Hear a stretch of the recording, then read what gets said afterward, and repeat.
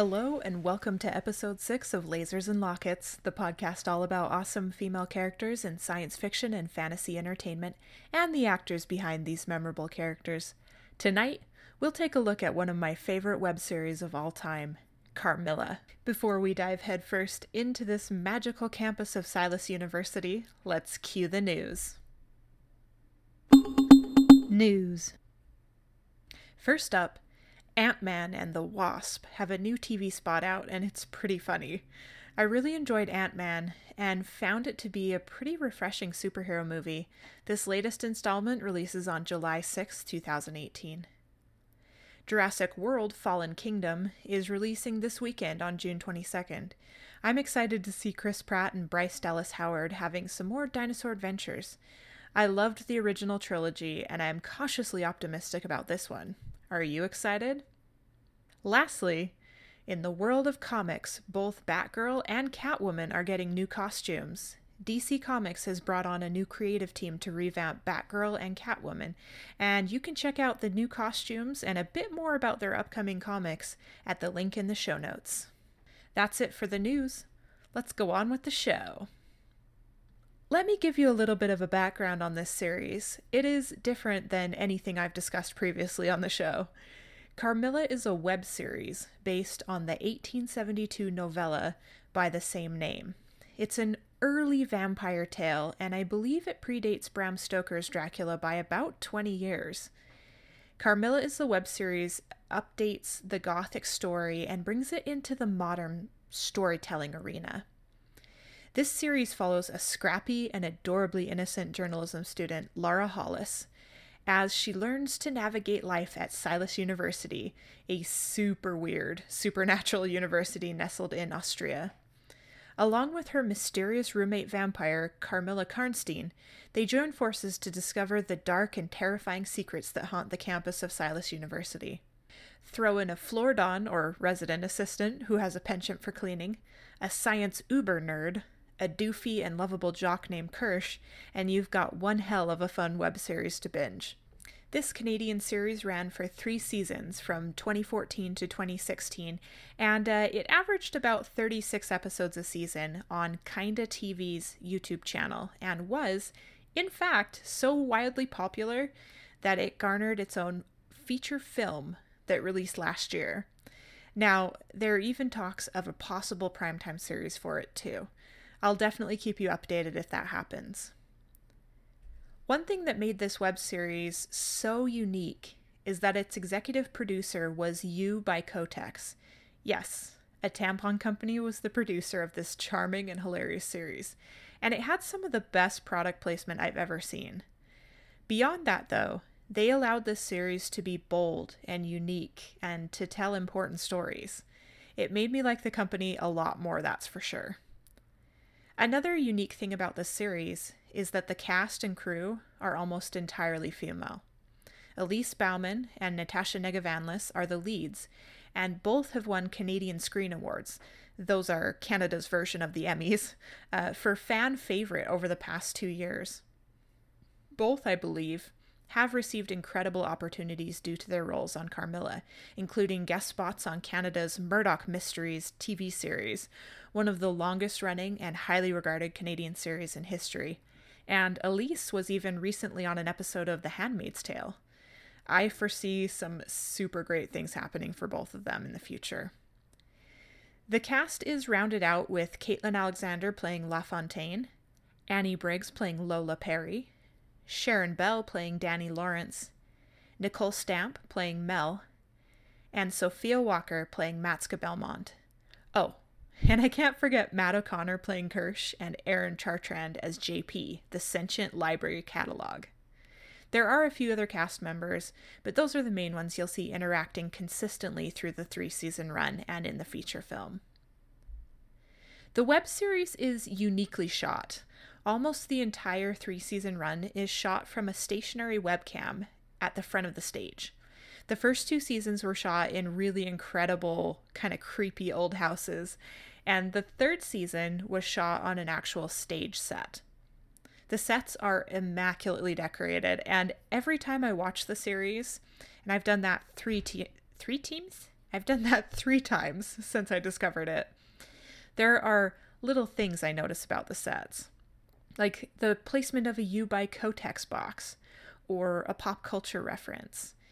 You can really tell that the set designers and crew of the show are legitimate nerds and they fit right in with the rest of us. Now that we have a bit of background, let's dive into talking about the characters and their dynamics. Lara Hollis is essentially the lead of this show and one of my favorite web series characters of all time.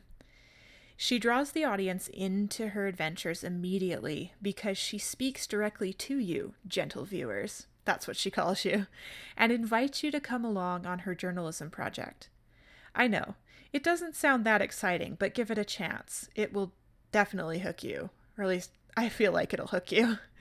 Lara is young and idealistic, and she always sees the best in people, even that incredibly messy vampire who has randomly moved into your dorm room. One of my favorite things about Lara is how optimistic she is about life, and her belief that good will always triumph over evil. Even if that evil is your roommate's freaky old as Moses vampire mother, or some sort of anglerfish god trapped in a pit of despair. Lara is awkward and endearing to me.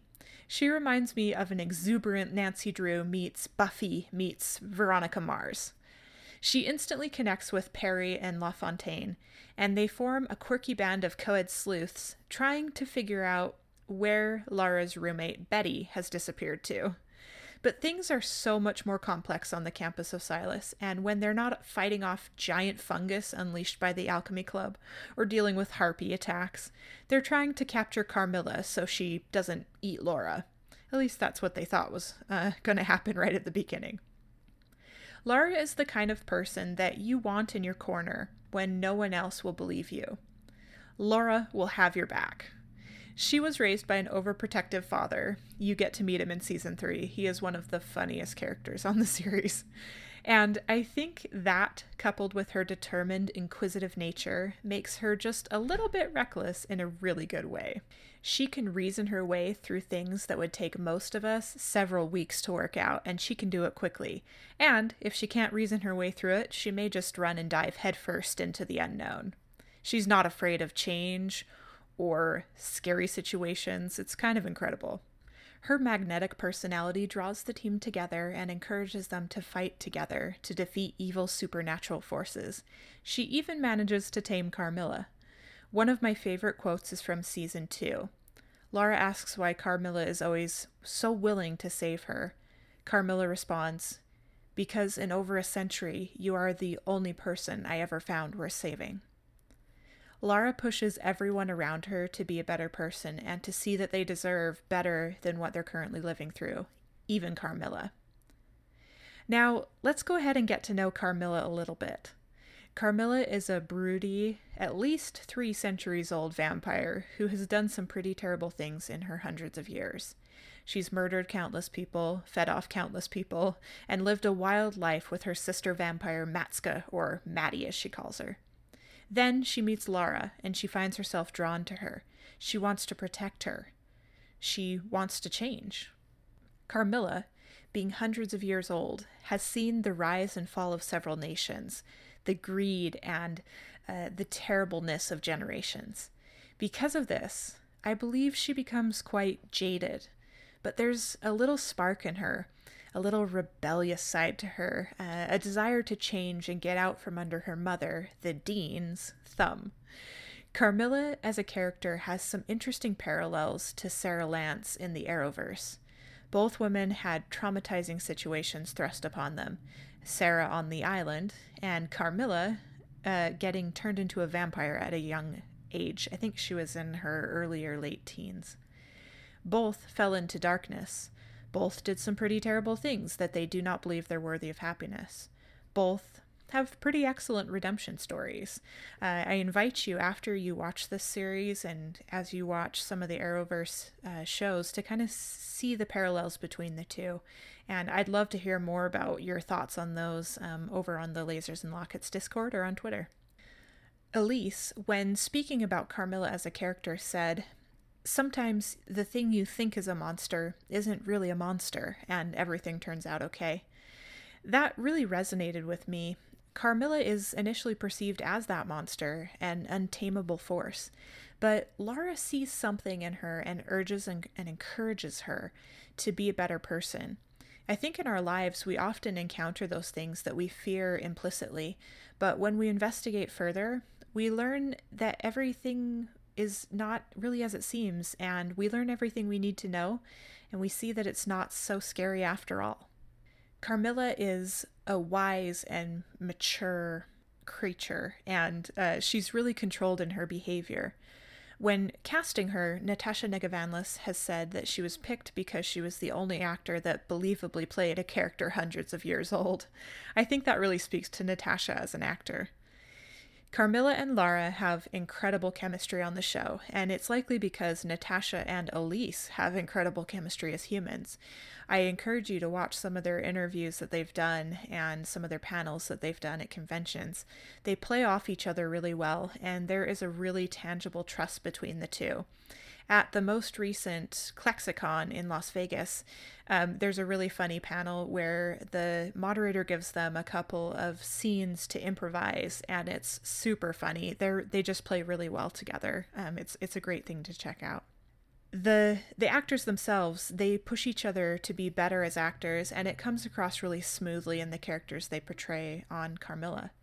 Natasha has said on a number of occasions there is, quote, magic when her and Elise act together. Carmilla has some of the best one-liners and powerful monologues on this series. Since she's attended university for 60 plus years, she's learned just about everything about a lot of topics, and yet Lara keeps her on her toes all the time. Carmilla and Lara aren't without their growing pains. Carmilla is much older than Lara, and sometimes it really shows. Lara sometimes exhibits even some abusive relationship tactics like, quote, if you really love me, you do this thing for me, close quote. And it gets to Carmilla. Much of season 2 is spent in a lot of angsty turmoil because of it. But the two characters grow really astonishingly well through the series, and they both become more mature and reasonable as characters. And I just have to say how incredible the writing is on the series, because they really help to grow the characters together, and they also kind of helped them to grow pretty slowly as the seasons went on. A lot more like it would happen in real life. It's a pretty neat thing. Probably one of my favorite quotes from the series is by Carmilla in season 3. She's talking to Laura when they're not entirely certain they're going to survive the next 72 hours. I actually did up a little piece of art with this quote on it. She says, "And yeah, you are flawed and struggling and uncertain, but it is so beautiful the way you try." Oh man, that quote just gets me every time I see it. And it reminds me that it's okay to not always succeed. Sometimes it's just enough to try. Now let's go ahead and jump ahead to La Fontaine. I love this character. They are one of the funniest characters on the show, with some of the best one-liners. Caitlin Alexander is incredibly talented at physical comedy and with facial expressions that just really sell some of the great moments on the show. La Fontaine is eager to study things that are misunderstood and mysterious about Silas. They're sometimes a little over-eager to perform science experiments and to take things apart and see how they work. I see a lot of my thirst for knowledge reflected in La Fontaine. Ever the optimist, La Fontaine and Lara make a good team because they won't let Perry perish when her body is overtaken by Carmilla's mom, the Dean. Some of the outtakes with Caitlin are the funniest to watch from the series. You can see most of the outtakes from all 3 seasons up on YouTube, so when you finish the series, definitely check them out. I think they'll have you laughing out loud, sometimes to the point of tears. Now let's move on to Perry. Perry is kind of like the mature friend of the group who doesn't want to believe in the weird happenings on Silas campus. And she always has a logical explanation for everything that's happening around her, even when there shouldn't be an explanation for it. Perry likes things to be neat and clean and to fit in a convenient box with a bow.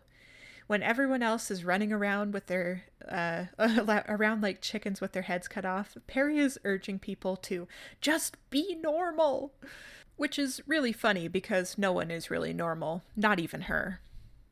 I won't go into too much depth on any other characters tonight. Danny and Kirsch and Matska and several other characters are pretty cool. Mel is one of my favorites as well. But I think you'll just have to check out the series for yourself to get to know those ones too. If you don't love Kirsch by the end of the series and movie, I'll be a little concerned that you're a vampire as well. Okay, that brings us to the recommendations for this episode. Buckle up, cream puffs. Oh, I forgot to tell you, that's the fandom name for Carmilla fans. Cream puffs. All right, let's talk about some recommendations. First, of course, I recommend checking out Carmilla on YouTube. You can find all 3 seasons on Kinda TV's channel. I'll put a link in the description. The episodes are about 5 to 10 minutes long, and you can easily binge a whole season in the length of a typical movie. Another recommendation I have for this week is to get caught up on Wynonna Earp. Seasons 1 and 2 are now up on Netflix in the US and hopefully elsewhere. We'll be having a special Wynonna Earp themed episode on Wednesday, July 18th, before the season 3 release on July 20th. I'd love to have a great discussion about that series, so go ahead and get caught up on that, and we will definitely do that when the time comes. All right, that brings us to the end of the episode, gentle listeners, where I throw the Batwing bracelet out to you. Do you have a favorite fantasy or science fiction web series you think we should check out? Tweet it to us at LasersLockets, send us a message from our website's Contact Us form, or find us over on our Discord channel. The link is in the show notes. Hopefully we'll catch you exploring the magical Silas University Library, and may you not anger Loki, the anglerfish god. We'll catch you back here in 2 weeks. Until then, get your nerd on and be awesome. All right.